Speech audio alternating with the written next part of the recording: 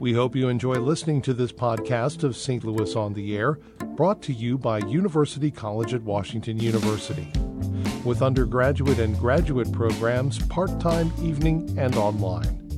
University College at Washington University, offering world-class education within reach. Welcome to St. Louis on the Air. I'm Don Marsh. Missouri Governor Mike Parson has laid out his vision for Missouri before state legislators in his first State of the State address. He covered a lot of ground, of course, and our political reporters Rachel Lippman and Jason Rosenbaum were there. Jason still is. He's with us by a long line, and Rachel joins me in studio. We'll get their thoughts on the address. Jason, let me go to you first. I know you attended a news conference with the governor today, and he followed up on some of the things he had to say yesterday. Yeah, he announced a pretty substantial reshuffling of some of his executive agencies. And the upshot is the Department of Economic Development is going to have a lot fewer employees and a lot fewer responsibilities. For example, the Division of Workforce Development is going to be moving to the Department of Higher Education, and also the Utility Regulating Public Service Commission is going to be moved into an agency that's been renamed Department of Commerce and Insurance. The idea being that this will give the Department of Economic Development a sharper focus in doing what the governor talked about, which is training people for the workforce and creating kind of more regional economic development plans, whereas now the Department of Economic Development has a lot of different responsibilities. All right. Well, as I say, he's hit the ground running after the State of the State. Rachel, what stands out to you following that address yesterday? So one of the first things that I texted Jason and our editor Fred Ehrlich when we sort of got the gist of the speech and what they were going to do was it struck me as a very Greitens-esque speech. Former Governor Eric Greitens, not in the bombastic way he delivered it and who he targeted, but this idea of bold issues and reorganizing state government. But he phrased it in terms that didn't go after the General Assembly or after lobbyists or after anyone in particular. It was just sort of presented in a more legislator, capital-friendly way. And so he's advancing a lot of things, this major reorganization. He's talking about no new taxes, commitment to life, that kind of stuff. But just the idea of these bold ideas, we've heard that before, but he's in a position where he can actually maybe do something with them. Well, Jason, he wants to do a lot with infrastructure. That was a big part of his speech. But with the failure of the fuel tax, is there going to be the money, the dollars there to get some of these things done that he wants? Well, yes, because what the governor wants to do is take money from general revenue and use it to pay off, I guess, was it, Rachel, $351 million worth of bonds to fix bridges? Yeah, it's like $30 million a year and paid off over 15 years.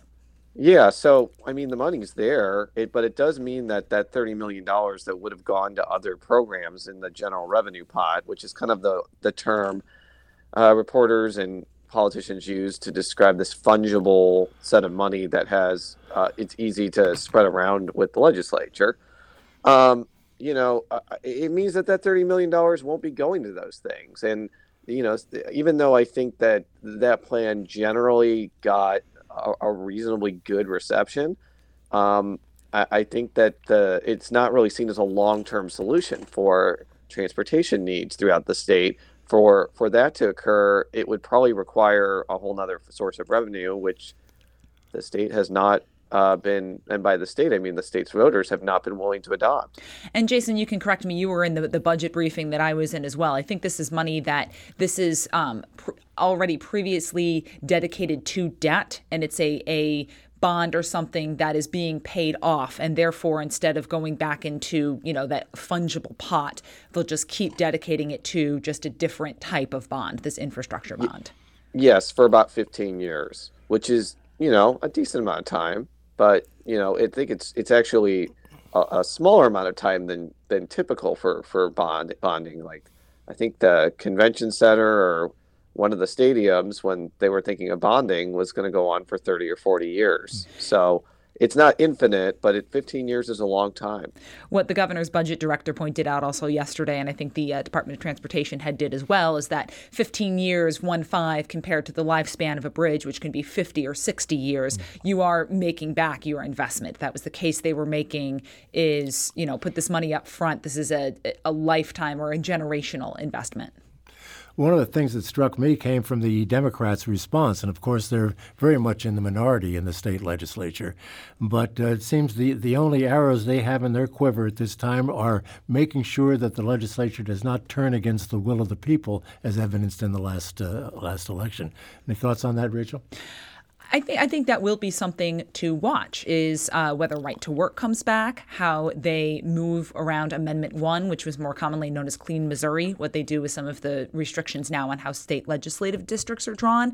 That may be that's more difficult to change in the sense that is going to have to go to a vote of the people again because it is a constitutional amendment. But we saw in a story that our colleague over in Kansas City worked on for us was that they've changed the House rules to exempt some things that are supposed to be opened up under Amendment 1 from the Sunshine Law. So that'll be interesting to see whether if it gets challenged in court, kind of where this is going to stand legally. So yeah, they are making some inroads or efforts to go against that. And we'll see whether the idea that something has been voted on is powerful enough to keep them from changing it. Right to work will be an especially interesting one because that can be done legislatively. What are your thoughts, Jason?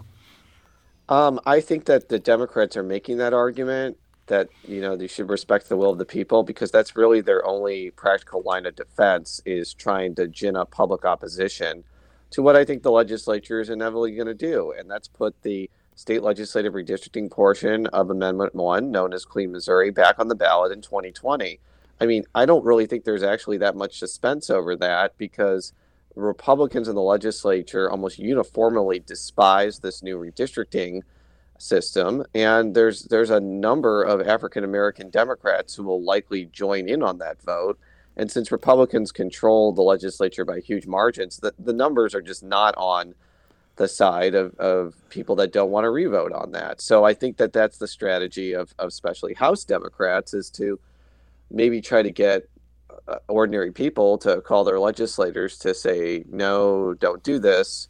Whether that actually makes a difference remains to be seen. I will just note that in 2011, when some Democrats voted to overturn a congressional redistricting map, and as I always mention, Clean Missouri does not affect congressional redistricting, but the principle remains. A lot of people that ended up doing that suffered no political repercussions.